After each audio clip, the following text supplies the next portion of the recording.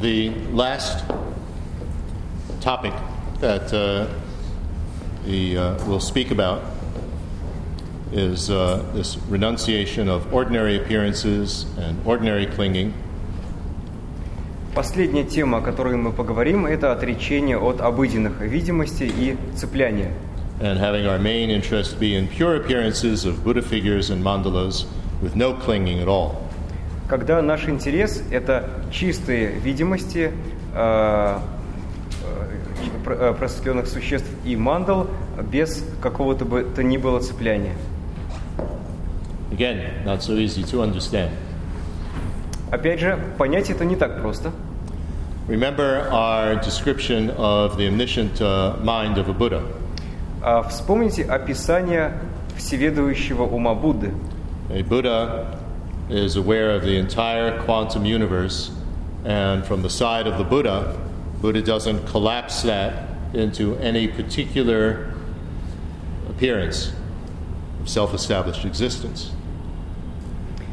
Будда воспринимает всю квантовую вселенную, и он со своей стороны не сжимает ее в какие бы то ни было видимости истинно установленного или доказанного существования. But a Buddha knows that others with limited hardware, the Buddha doesn't have limited hardware, so even limited subtle hardware of an arhat will collapse that quantum universe into an appearance of self-established existence, Но Будда знает, like on a computer screen. Но Будда знает, что архаты, все, кто обладает ограниченным оборудованием, воспринимают все таким вот способом схлопывания, сжатия в видимость истинно установленного существования. So, the omniscient mind of a Buddha emanates out information. Всеведущий ум Будды emanates out. Emanates, radiates forth information. Излучает информацию, испускает из себя информацию. And that information is on many, many different levels, of course. И эта информация на разных уровнях, конечно. But according to the apparatus with which people receive that information, it's going to collapse it into certain language with concepts. So a Buddha speaks, Buddha speech, enlightening speech, and everyone understands it in their own language. Он излучает эту информацию, но у каждого существа с ограниченным оборудованием происходит схлопывание, сжатие этой информации так, что каждое существо получает ее на каком-то языке, на том языке, на котором оно разговаривает, который оно понимает, и через призму определенных концепций. And the information of what a Buddha looks like is also radiated out, emanated, and according to the hardware of the receiver, a Buddha will appear in many, many different forms simultaneously to different beings, everywhere. Точно так же Будда излучает определенную видимость или внешность, то есть видимость своего собственного тела, и у получающих существ, в зависимости от их оборудования, возникает та или иная видимость. У разных существ она разная, это происходит одновременно повсюду. And someone who is not receptive to the Buddha, their hardware doesn't receive Buddha words or Buddha image. У того, чье оборудование не восприимчиво к Будде, к той информации, которую он излучает, у них нет возможности воспринять слова Будды или образ Будды. So I think this image, this analogy, is perhaps helpful. At least it's helpful for me to understand how a Buddha can speak, and everybody understands it in their own language, and a Buddha is emanated, and everybody everywhere sees a Buddha differently. I think this makes sense. И мне кажется, что это очень полезная аналогия, во всяком случае она полезна для меня, того, как это происходит, что Будда, когда он говорит, каждый понимает его на своем языке, и он может проявляться везде, в любой необходимой форме одновременно. So now the question is, with our ordinary apparatus, our ordinary hardware, our limited bodies and minds, we're going to collapse quantum universe into our ordinary appearances or collapse it into the structure and form of Buddha figures and mandalas. We can collapse that information in either of those two ways. Когда мы воспринимаем Будду с помощью своего ограниченного оборудования, то мы воспринимаем его или посредством обыденной видимости, или посредством чистой видимости того или иного образа Будды. Есть два способа восприятия, два способа сжатия этой информации. So, both could be valid. И оба способа могут быть достоверными. It's just how we perceive the universe. Разница в том, как мы воспринимаем Вселенную. Now, of course, it gets very tricky, but one has to work with this. И это, конечно, очень тонкий момент, и с ним важно работать. So, what we are determined to be free of is having our main interest be in the ordinary appearances that our minds give rise to of our usual bodies and environment. И на этом уровне мы развиваем решимость освободиться от цепляния за то, что наш ум создает обыденные видимости обычных тел и окружающей среды. And clinging to our minds, giving rise to them, and projecting self-established existence to them. От цепляния ума за эти видимости и от проецирования на них самоустановленного существования. What we want instead, as a skillful method for helping us to attain enlightenment, is to collapse the field into mandalas and Buddha figures. Вместо этого, в качестве искусственного метода на пути к просветлению, мы сжимаем поступающую информацию в виде этих чистых тел и полей Будды. While knowing that neither the URL of ordinary appearance or the URL of the mandala, that neither of them are sitting inside the computer. They're both equally devoid of self-established existence. There's no difference. It's just that viewing in terms of the mandala and Buddha figures has many advantages. Но при этом мы понимаем, что то, с чем мы выходим на связь с помощью этих URL, то есть интернет-адреса или обычных существ, обычных видимостей или чистых видимостей, на самом деле не обладает самодоказанным существованием. И то, и другое пустотно, лишено этого истинного существования, но просто второй вариант с чистыми видимости, он более полезен для достижения наших целей.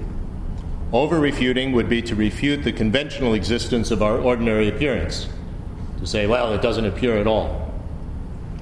Чрезмерное отрицание в данном случае – это отрицание обусловленных видимостей, которые появляются. То есть сказать, что это вообще не появляется, мы это не видим и не воспринимаем. Or to believe that the appearance as a mandala or a Buddha figure, that doesn't exist at all. That's complete garbage. That's over-refuting. Или мы говорим, что эти чистые видимости в виде просветленных тел и мандал не существуют вообще, что это просто мусор, да, неправда, ерунда. Under-refuting would be to refute the self-established existence of only our ordinary appearances, but think that, well, but really things are a mandala and Buddha figures. So leave the self-established existence to these so-called pure appearances, just refute it for the impure ones. That's under-refuting. Недостаточное отрицание состоит в том, что мы отрицаем самодоказанное существование обычных видимостей, но мы считаем, что чистые видимости на самом деле существуют, что это подлинная действительность, и мы не отказываемся от цепляния за их истинно установленное или самодоказанное существование. You know, you think that being an ordinary being that was a complete delusion, and actually I'm really a Buddha. Literally. Тогда мы говорим, то, что я воспринимаю себя как обычное существо, это неправда, это ошибка. На самом деле я буквально Будда. That's under-refuting. Это недостаточное отрицание. What is the cause of our minds giving rise to ordinary appearances of our usual bodies and usual environment around us? В чем причина того, что наш ум создает видимости нас в виде обычных тел и нашего окружения как обычного окружения? It's the karmic tendencies, Это кармические склонности, which, when activated, bring about, via the mechanism of the 12 links, our uncontrollably recurring rebirth. Когда они активируются, то они запускают весь механизм 12 звеньев неуправляемо повторяющегося существования. And in each rebirth we have tainted aggregates. In other words, tainted means that there's something distorted about it. Hardware. И из-за этого у нас возникают искаженные или испорченные совокупности. То есть речь идет о том, что у нас есть ограниченное оборудование. Tainted means that the definition in Prasangika is that it is mixed with an appearance of self-established existence. So our hardware automatically is limited. Automatically it's going to make things appear like it's sitting inside the computer screen. That's tainted. И испорченное в данном случае означает, что к этому примешиваются видимости самодостаточного существования. То есть, когда мы видим экран компьютера, нам кажется, что то, что существует, там существует само по себе. Вот что имеется в виду под словом «испорченный». So, because of samsaric rebirth with this type of limited tainted aggregates, tainted hardware, our mind gives rise to these ordinary appearances based on all our karmic tendencies and so on. And due to that constant habit of grasping for self-established existence, we believe that what appears corresponds to how things actually do exist. Из-за того, что у нас есть испорченное оборудование, у нас есть привычки воспринимать все именно таким образом, привычки проецировать это самоустановленное существование и верить в то, что это существование на самом деле соответствует действительности. The disadvantages of our minds giving rise to these ordinary appearances and clinging to them is that we have strong disturbing associations with our ordinary appearance. Oh, I'm too fat, I'm ugly, I'm not like this, I'm getting old. All sorts of disturbing associations with our ordinary appearance.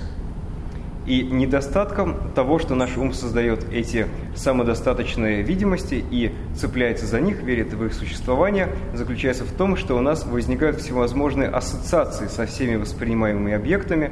Например, мы думаем, я недостаточно хороший или я некрасивый и так далее. So it's very difficult to stop these disturbing associations that we have with ordinary appearances.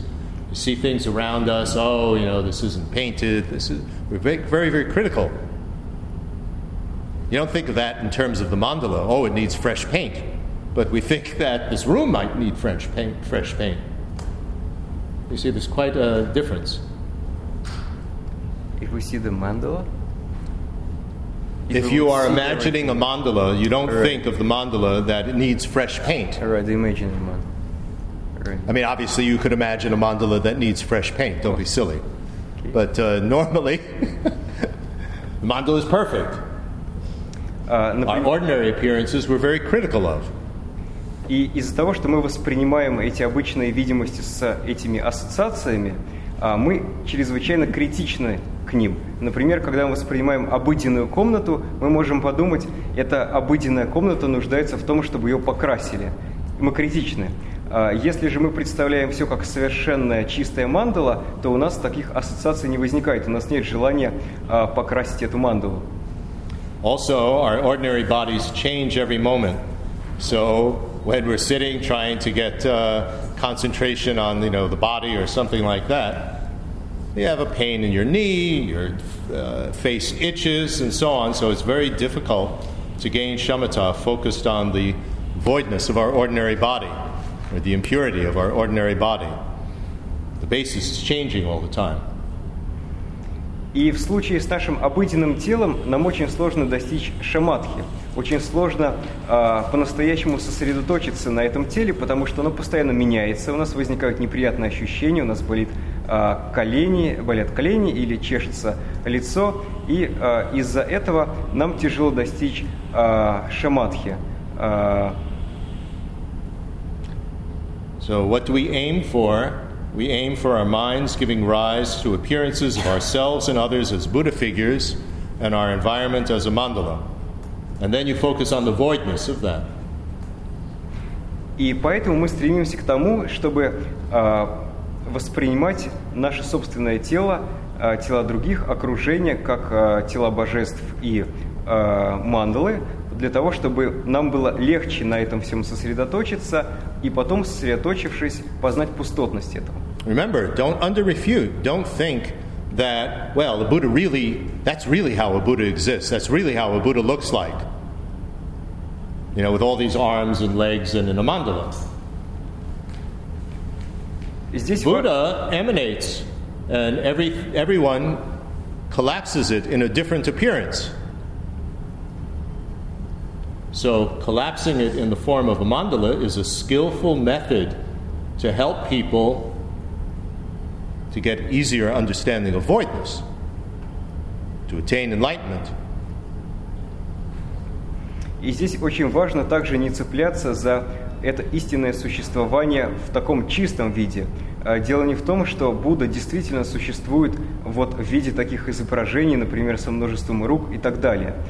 Просто он излучает из себя волны, которые каждое существо воспринимает в виде той или иной видимости, сжимая эти волны. Это искусственное средство для того, чтобы, сосредотачиваясь на этих видимостях, мы могли постичь пустотность. A Buddha can appear in any form. Whatever form is useful. There's no inherent form of a Buddha, what a Buddha looks like. Будда может проявиться в любой форме, в зависимости от того, какая форма будет полезна. У него нет одной единственной формы, которая по природе является этой формой Будды. Even the classic form of a Buddha, with the 32 signs and 80 features, they are called indicative signs. They indicate the causes for attaining enlightenment. So it's a skillful method to teach others. It's not that, that's really what a Buddha looks like from his own side. И даже классические 32 знака и 80 черт Будды являются не более чем определенными символами, да? Они указывают на определенные учения, они не являются неотъемлемыми качествами Будды. Например, 32 знака символизируют каждый из них определенные, их называют также указующие знаки, символизируют определенные качества Будды. The way a Buddha appears is purely to be able to help others to attain liberation and enlightenment. Будда проявляется только для того, чтобы помогать другим достичь освобождения и просветления. So, we can collapse everything around us in the form of mandalas and Buddha figures. And the purpose for that, rather than collapsing it into our ordinary appearances, is to be able to focus on the voidness of these appearances, that they appear to be self-established, but they are like an illusion. It's easier to focus on the voidness of these Buddha figures because we don't have these disturbing associations with them like we do toward our body. И мы ограничиваем наше восприятие, схлопываем, сжимаем его в эти чистые формы Будд и мандал для того, чтобы нам было легче сосредоточиться на пустотности, потому что сосредоточиться на них и познать пустотность в таком случае легче, чем когда мы сосредотачиваемся на своем, например, теле, с которым у нас есть различные ассоциации, вызывающие эмоции. We want to be careful not to overestimate having our minds give rise to these so-called pure appearances. Overestimate it would be to think that we just have to visualize and see everything as a Buddha figure and as mandalas, and that's enough for attaining enlightenment. That's overestimating this type of visualization. Нам важно не переоценивать эту цель, не думать, что когда мы сможем представить все в виде образов Будд и мандал, то мы достигнем просветления. Underestimating would be to think that imputing the conventional me on these visualizations is false, and therefore visualizing them are just escapes from reality and self-delusion. Недооценка этой цели в том, что мы считаем эти образы ложными, и поэтому, когда мы визуализируем себя в образе Будды, на самом деле это неправда и всего лишь навсего побег от реальности. You know, based on our Buddha nature factors, there's the aspect of them that can give rise to resultant level Buddhahood when all the conditions and circumstances are complete, and then we can emanate in forms that other people would collapse into these Buddha figures and so on. So it's valid to label the conventional me on that whole continuum. It's not self-delusion. It's self-delusion to think that we're actually there at the resultant stage now. И если мы, поскольку у нас есть природа Будды, то на основании этой природы Будды мы можем обозначить как один из ее аспектов то, что в какой-то момент, когда все условия для этого будут собраны, эта природа Будды приведет к созданию, придет к появлению результата, то есть к нашему просветлению. И тогда мы сами, став Буддой, будем излучать из себя различные видимости или формы, которые каждое живое существо будет схлопывать, сжимать по-своему, и мы сможем приносить пользу всем живым существам. Нет ничего неправильного, не будет заблуждением считать, что у нас есть этот результат, основанный на природе Будды, хотя было бы заблуждением считать, что мы уже достигли этого результата. If we think of the continuum of our life from when we were a baby until now, we can label me on all of that, can't we? On each moment of that. Not that, of course, the me is changing and so on, but as a basis for labeling the baby, the child, the teenager, etc. So just as we can validly label me on that continuum, we can also validly label me on when we will be an old man or an old woman. Still can be the valid basis for me, isn't it? Точно так же, когда мы называем, обозначаем на потоке своего ума в прошлом, на основе потока своего ума в прошлом мы обозначаем наше «я», когда мы были младенцем, ребенком, подростком, взрослым человеком, хотя это не одно и то же «я», но мы обозначаем на основе всех этих потоков ума в прошлом наше «я», и это достоверное обозначение обусловленного «я», точно так же мы можем обозначить свое «я» на будущих моментах, например, на том времени, когда мы будем пожилым человеком, пожилым «я». So likewise, but that doesn't mean that we're an old man or an old woman now. Но это не значит, что мы пожилой человек уже сейчас. But if we live long enough, we can become an old man or an old woman. So likewise, we're not a Buddha now, but if we build up all the causes, we can become a Buddha. Но тем не менее, мы, если проживем достаточно долго, если совпадут все причины и условия, мы станем в будущем пожилым человеком. Точно так же, если совпадут все причины и условия, мы в будущем сможем достичь состояния Будды.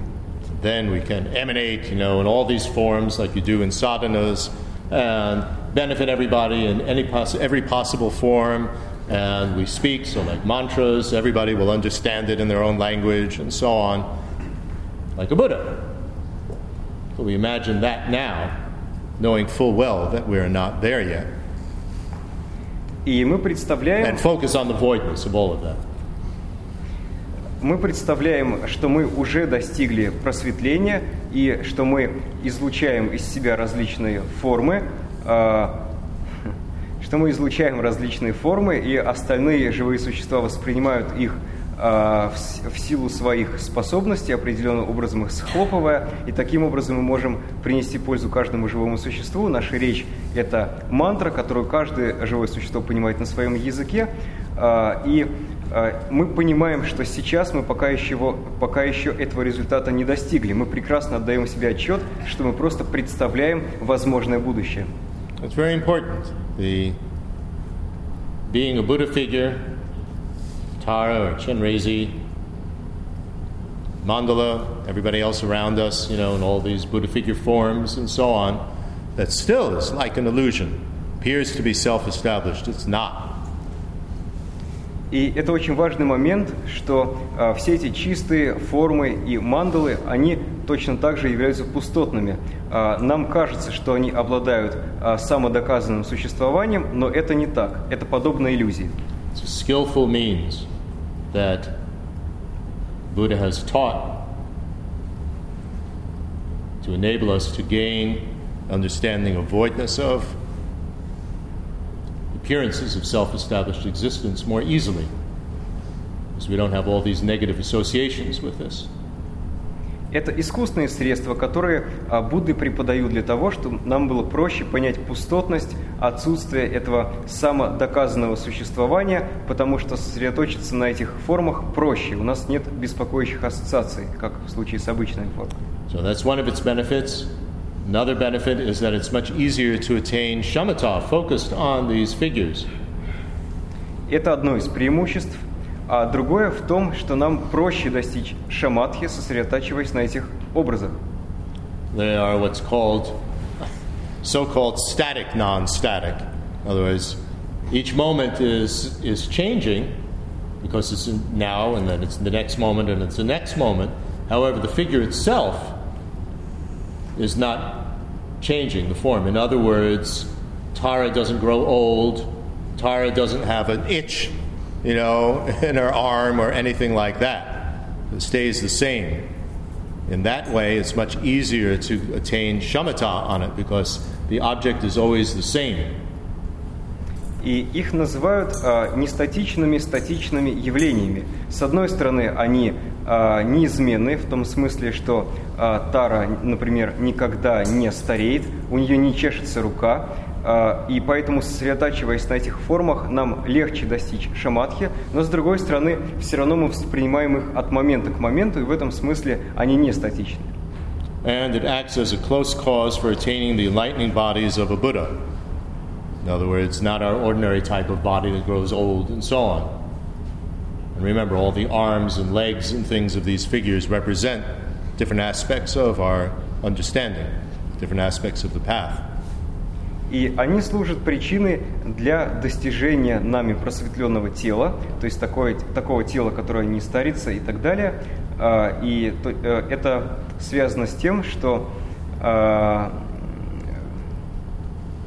all these figures, they have different aspects that correspond to our They represent different things, so it's very skillful. Эти образы, они символичны и символизируют различные качества, постижения и так далее. Это искусственный метод. Then what do we do once our minds give rise to these pure appearances of Buddha figures and mandalas? Что мы будем делать, когда наш ум создаст все эти чистые видимости просветленных существ и мандал? We impute our conventional me on them, that's called holding the pride of the deity, and we focus on their voidness. And while visualizing ourselves in these forms, we do all the practices to build up positive force. Мы, когда эти видимости у нас появляются, обозначаем на их основе свое обусловленное «я», это называется гордостью божества, мы сосредоточиваемся на пустотности этого, and so we focus on the voidness of that, and then we build it. We do practices to build up positive force, like imagining that we're helping all beings, that we're teaching all beings, and so on. И сосредоточившись на пустотности, мы представляем, что помогаем другим живым существам, тем самым создавая положительную силу. So it's much easier to combine so-called method and wisdom together.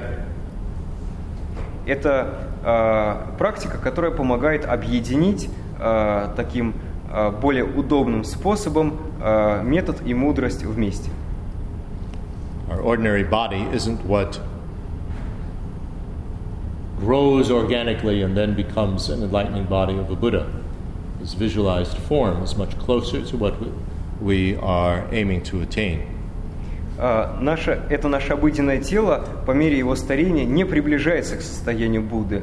Но вот этот чистый образ, который мы представляем, он по сути намного ближе к просветленному телу Будды, поэтому это более близкая причина. It's a form designed to help others to gain all the insights on the path, which our ordinary body is not. Это форма, которая была специально создана для того, чтобы помогать живым существам обретать различные постижения на пути, в то время как наше обыденное тело такой формой не является.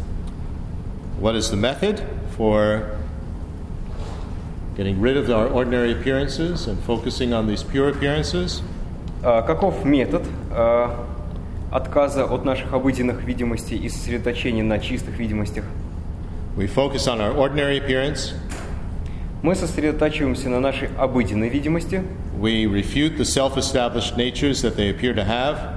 Мы отрицаем, опровергаем самодоказанную природу, которая, как нам кажется, у нашего тела есть. Then we focus on the voidness of their self-established natures. When you focus on voidness, no, the ordinary appearance doesn't appear either. I'm sorry? You focus on the voidness of self-established nature of our ordinary appearance. Right, this was previously. And when you focus on that, the ordinary appearance doesn't appear either.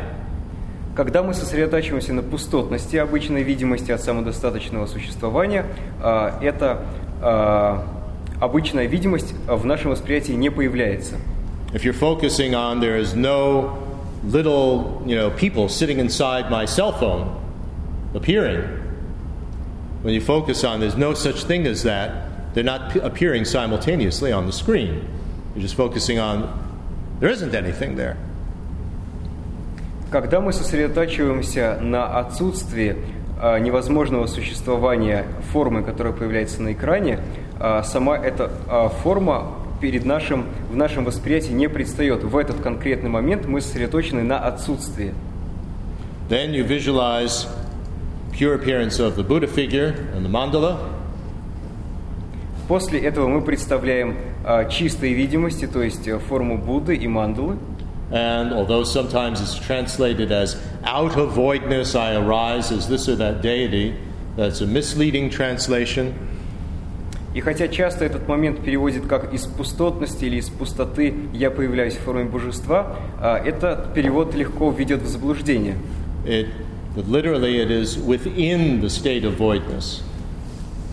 Потому что буквально там имеется в виду внутри состояния пустотности. And literally the word, you see this in the Sanskrit that it's coming from. There it's very clear what the word is that's being translated. It is within the taste of voidness. So keeping the taste of voidness, it appears. It's not as though it's sitting inside voidness and popping out.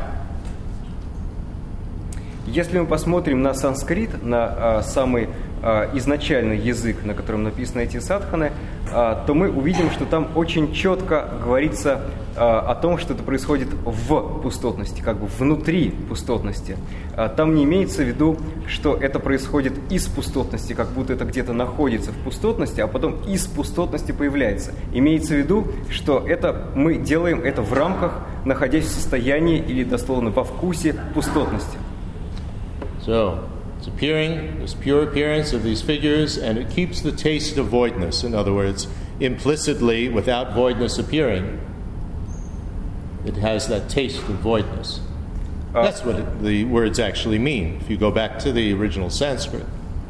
То есть это появляется в рамках пустотности, но при этом пустотность присутствует неявно. Мы не сосредотачиваемся в этот момент на самой пустотности, но мы в неявной форме ее воспринимаем. Вот что имеется в виду под словом «вкус» или «во вкусе пустотности», если мы вернемся к изначальному языку. This is called illusion-like voidness. Это называют пустотности, которая подобна иллюзии. And we can be confident that we can do that. И мы можем быть уверены в своей способности это сделать, Because our Buddha nature factors imputed on our mental continuum have an aspect of the not yet happening enlightenment, not yet happening result in the form of these Buddha figures. потому что природа Будды, которая основана, которую мы обозначаем на основе различных факторов природы Будды в потоке нашего ума, у нее есть аспект создания этой видимости, которая пока еще не происходит, но которая способна производить все эти видимости. So they have an aspect of the not yet happening result that can happen when all the causes and conditions are complete. Это аспект результата, который пока еще не происходит, но который может произойти тогда, когда все условия для этого будут собраны. And it's valid to impute our conventional me on these aspects while realizing the not yet happening of them. И на основании этого аспекта мы можем обозначить свое обусловленное «я», при этом понимая, что пока еще этот результат не происходит. Flower seed.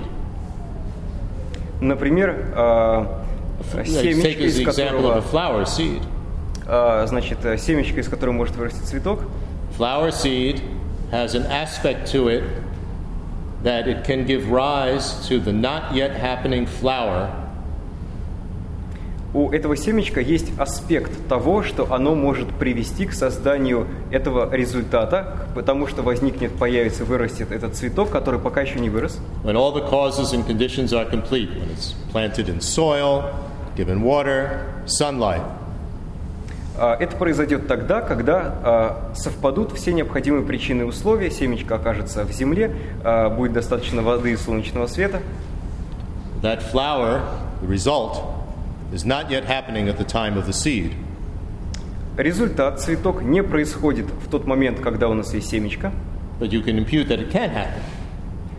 Но мы можем обозначить на основе семечка то, что он может произойти, его потенциальную способность к тому, чтобы проявиться. And we can call it a flower seed while fully realizing that the flower of the flower seed is not yet happening now. И мы But можем... it's still a flower seed. That's valid to call it a flower seed. Мы можем назвать это семечко семенем цветка, хотя самого цветка пока еще нет, но поскольку есть потенциальная способность к появлению этого цветка, мы достоверно называем это семечко семенем цветка. So it's the same in terms of our Buddha nature factors. That's referring to the networks of positive force and deep awareness. То же самое с факторами природы Будды, то есть в первую очередь с двумя системами положительной силы и глубокого осознавания. Those two, together with the voidness of the mind, allow for enlightenment to happen as the result of those two networks. Эти две системы вместе с пустотностью ума дают нам потенциальную возможность к появлению результата, то есть просветления, которое пока еще не происходит. Two networks can produce as a result enlightenment because of the voidness of the mind. Две системы могут произвести результат просветления на основании того, что ум пустотен. So we can be confident that working with these Buddha figures and doing the proper meditations with them will be a very much more efficient method for attaining enlightenment than just dealing with our ordinary forms. Поэтому мы можем быть уверены в том, что работа с этими просветленными телами и мандалами – это более эффективный путь к достижению просветления, чем если мы будем сосредотачиваться на наших обычных формах. So, to summarize what we've been discussing, Итак, подведем итог. we are talking about determination to be free. Мы говорим о решимости быть свободным. where we turn our main attention away from certain things that are producing problems or limitations and have our main interest be on something else, which will be far more beneficial. На каждом из этапов мы отказываемся от того, что приносит нам проблемы и ограничения, и вместо этого мы сосредоточиваемся на чем-то другом, что, наоборот, полезно. We turn from thinking just of short-term benefit in this lifetime to long-term benefit in this lifetime. Мы отворачиваемся от краткосрочной пользы в этой жизни ради долгосрочной пользы в этой жизни. We turn from thinking just of the pleasurable things of this lifetime to thinking of improving future lives. Мы отказываемся от того, чтобы заботиться только об удовольствиях этой жизни ради достижения более благоприятных следующих жизней. We turn from focusing just on continuing to have wonderful, nice future lives to attaining samsaric lives, to attaining liberation. Мы отказываемся от того, чтобы иметь благоприятные, хорошие следующие жизни в пользу достижения освобождения. We turn from selfish cherishing of only ourselves to cherishing others. Отказываемся от заботы о себе в пользу заботы о других. We turn from grasping for self-established existence to actually exist, to voidness. There's no such thing. Мы отказываемся от того, чтобы считать самодоказанное существование действительно существующим, понимая, что его на самом деле не существует, с помощью пустотности. And we turn from viewing everything in terms of our ordinary appearances to working with pure appearances, while understanding the voidness of them. It's just a method. Don't think that, well, I really am a Buddha, I really am Tara, I really am Manjushri.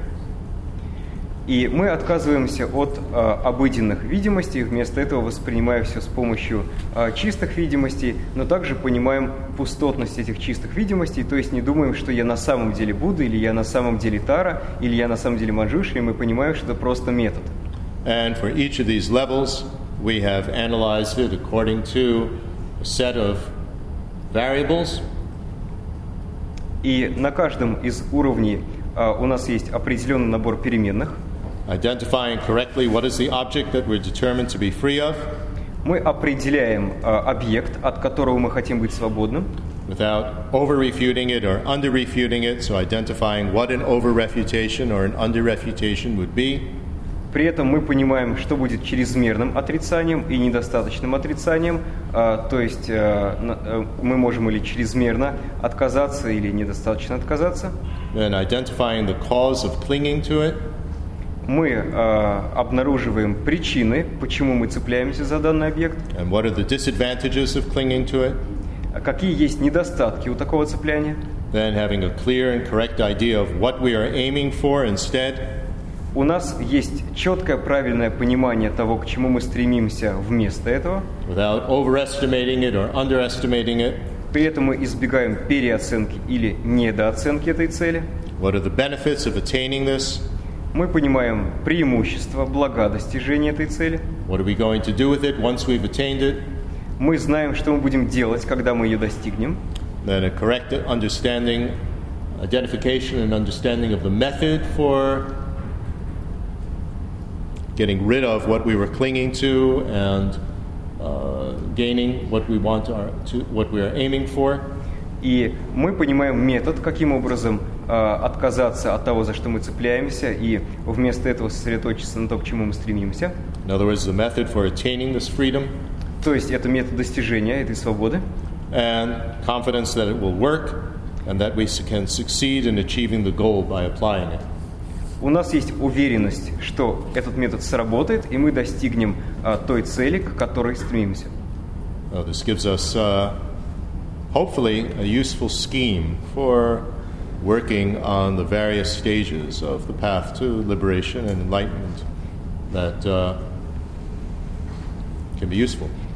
И я надеюсь, что это полезная схема для того, чтобы мы, опираясь на нее, могли понять тот постепенный путь, по которому мы продвигаемся к освобождению и просветлению.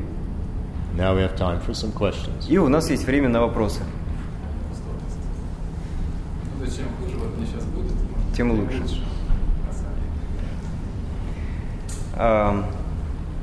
Вопрос по поводу третьего уровня отречения. Если мне сейчас в этой жизни удобно и комфортно, то мне сложно отречься также и от благ в следующих жизнях. Если же мне будет некомфортно в этой жизни, то поможет ли это отречься от благ в следующей, отречься от всего круговорота перерождений и понять пустотность? The question is about the third level. If now I have very comfortable conditions in this life, it might prevent me from having renunciation from the comfortable conditions in the next lives as well. And so maybe if I put myself in not comfortable conditions in this life, it will be easier for me to have renunciation from other next lives as well, to have renunciation from samsara in general, so in a way that the worse the better.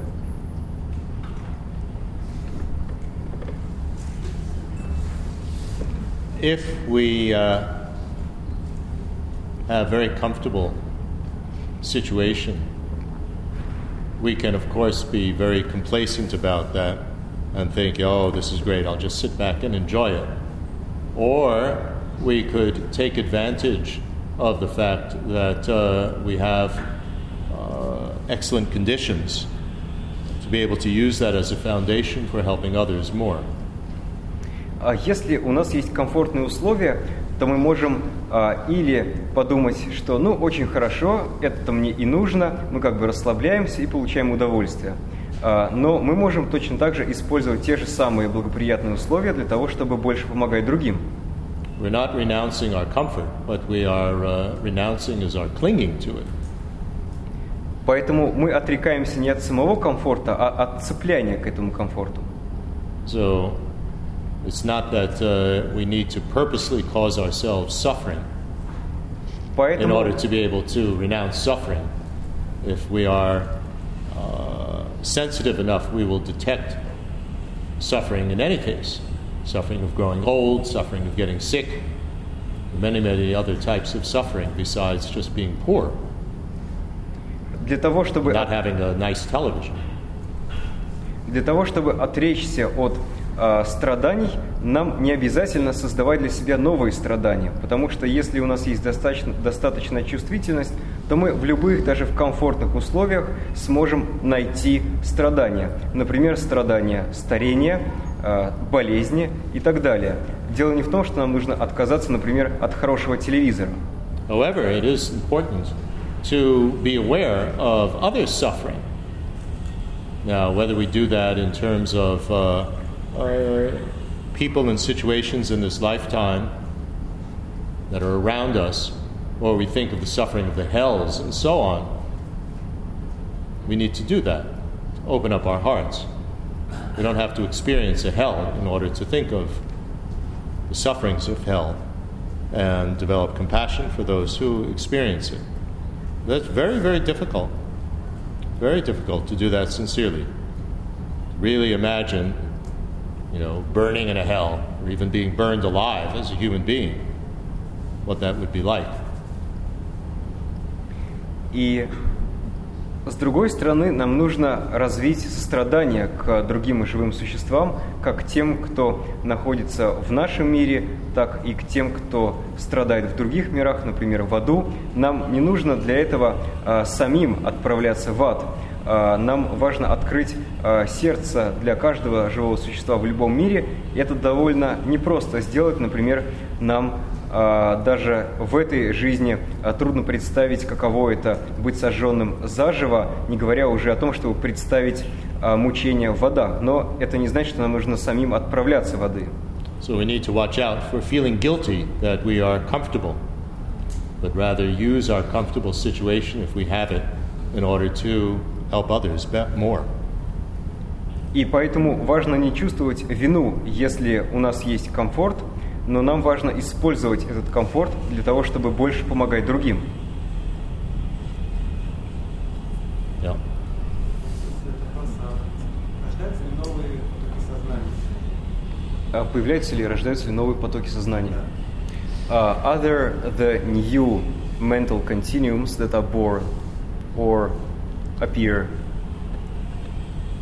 Each mental continuum has no beginning, and so there are no more new ones being created. У каждого потока ума нет начала, и нету новых потоков ума, которые возникают, имеют начало сейчас. The number of mental continuums is so-called countless, but that doesn't mean that it's infinite in number, it's finite. И часто это количество потоков ума или живых существ называют бесчисленным, да, невозможно подсчитать. Но это не значит, что оно безграничное, что оно бесконечное. На самом деле оно конечное, ограниченное. Otherwise, you have to ask the question, where are the new ones coming from? Потому что в обратном случае нам нужно будет задаться вопросом, откуда возникает это новое сознание, этот новый поток ума. And what are the circumstances and conditions that would give rise to a new one? So there are many contradictions here. Какие должны совпасть условия и обстоятельства для того, чтобы появился новый поток ума? И здесь будет много проблем и противоречий. Anyone else? Кто-нибудь еще? No?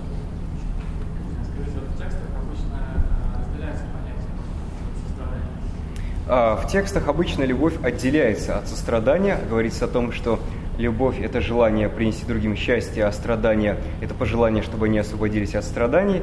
Однако, если мы посмотрим на наше обыденное счастье, то оно по сути своей является страданием. И когда мы говорим о любви, какое именно счастье мы хотим принести другим, и почему вообще есть разделение на любовь и сострадание, если обыденное счастье – это одна из разновидностей страданий.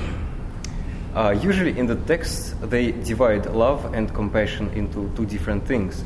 But when we speak about love, when we wish others happiness, which kind of happiness we wish? If we wish them just ordinary happiness, then ordinary happiness is a kind of suffering. In this case, what is the reason to differentiate love and compassion? When we give love to others, the wish for them to be happy, then of course there are stages of the happiness that we wish them. So of course if they are unhappy, it's better to be happy even if it's ordinary happiness. Когда мы говорим о любви, о пожелании другим счастья, мы можем говорить о ней на разных уровнях. И конечно, лучше, чтобы другие испытывали обыденное счастье, чем страдания. So may they have all the conducive conditions and happiness for attaining enlightenment. Поэтому мы желаем им всех необходимых условий и обстоятельств для достижения просветления. And then, so you have immeasurable love, and then there's immeasurable joy, the Mahayana sense, which is then, may they have the joy, the happiness of enlightenment, which never declines. So there are stages of the happiness that we wish them. И кроме этого, согласно Махаяне, безмерная радость означает, что мы желаем другим достичь просветления и обрести подлинное, неизменное счастье, которое в этом состоянии просветления присутствует. Таким образом, есть разные уровни такого пожелания. And compassion is, may they be free from suffering. В то время как So that's сострадание, taking away something, being free of something, and love is attaining something.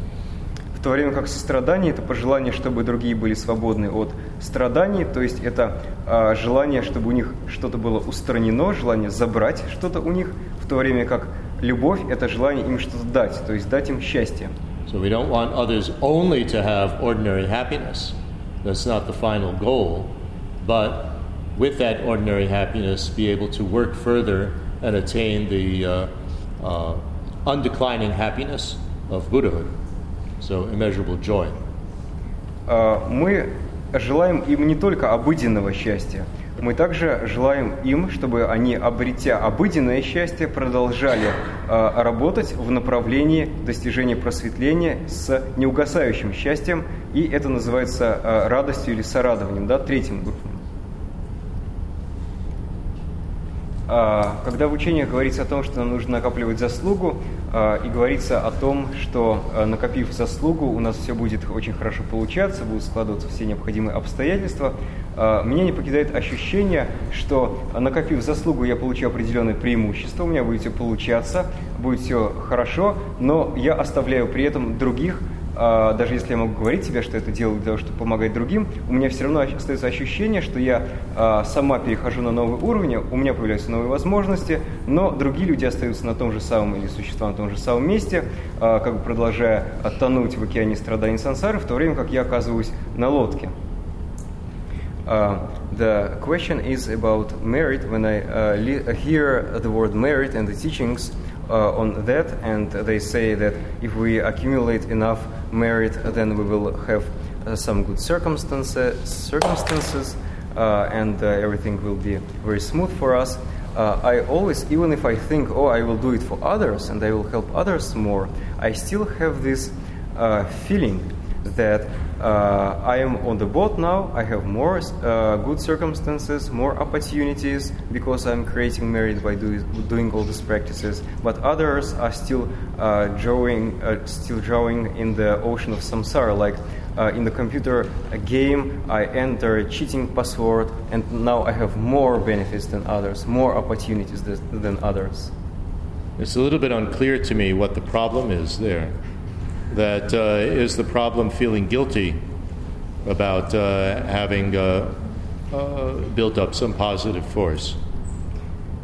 Я не уверен, в чем именно ваш вопрос. В том, что вы чувствуете вину от того, что вы накапливаете определенную положительную силу или заслугу. You see? Получается, что не хочется получать эту заслугу. Да, и мне из-за этого не хочется получать эту заслугу. Yes, this type of thing, and because of that, I actually don't want to accumulate more positive force. Well, you have to analyze, really, what is wrong with building up positive force, and underlying it, what is the view of yourself that perhaps you think doesn't deserve to have this positive force? In other words, low self-esteem. Важно проанализировать, что имеется в виду под созданием этой новой положительной силы, почему вы не хотите ее создавать, и за этим может оказаться чувство вины и низкой самооценки, чувство, что мы не заслуживаем этой положительной силы или заслуги. And then to realize that there's no basis for low self-esteem. И после этого осознать, что у нас нет никакой основы для этой низкой самооценки. But if all beings have these Buddha nature factors, so some sort of buildup of positive force, otherwise you never would feel happy ever in one moment of your lifetime. So there is some positive force and some deep awareness. You're able to understand something, you can understand language. So you do have the factors that will allow you to become enlightened. So there's no reason not to have confidence in yourself. There's no reason to have low self-esteem. And all you're doing is fortifying what you already have by building up more positive force. Мы осознаем, что у всех живых существ и у нас тоже есть как положительная сила или заслуга, благодаря которому мы и другие живые существа время от времени чувствуем счастье. Это счастье есть периодически возникает у всех, и у нас тоже. Это доказывает, что у нас есть эта положительная сила. Точно так же у нас есть глубокое осознавание, а именно то, что мы способны понимать. Например, мы можем понимать язык, это тоже есть у каждого живого существа в той или иной степени, это способность понимать. И благодаря тому, что у нас есть эти две системы, мы можем продолжать их развивать. Мы не создаем что-то новое, чего у нас не было раньше, мы просто укрепляем уже существующие в нас качества. So maybe we've been indoctrinated that, I don't deserve to be happy, etc. Nobody deserves to be happy.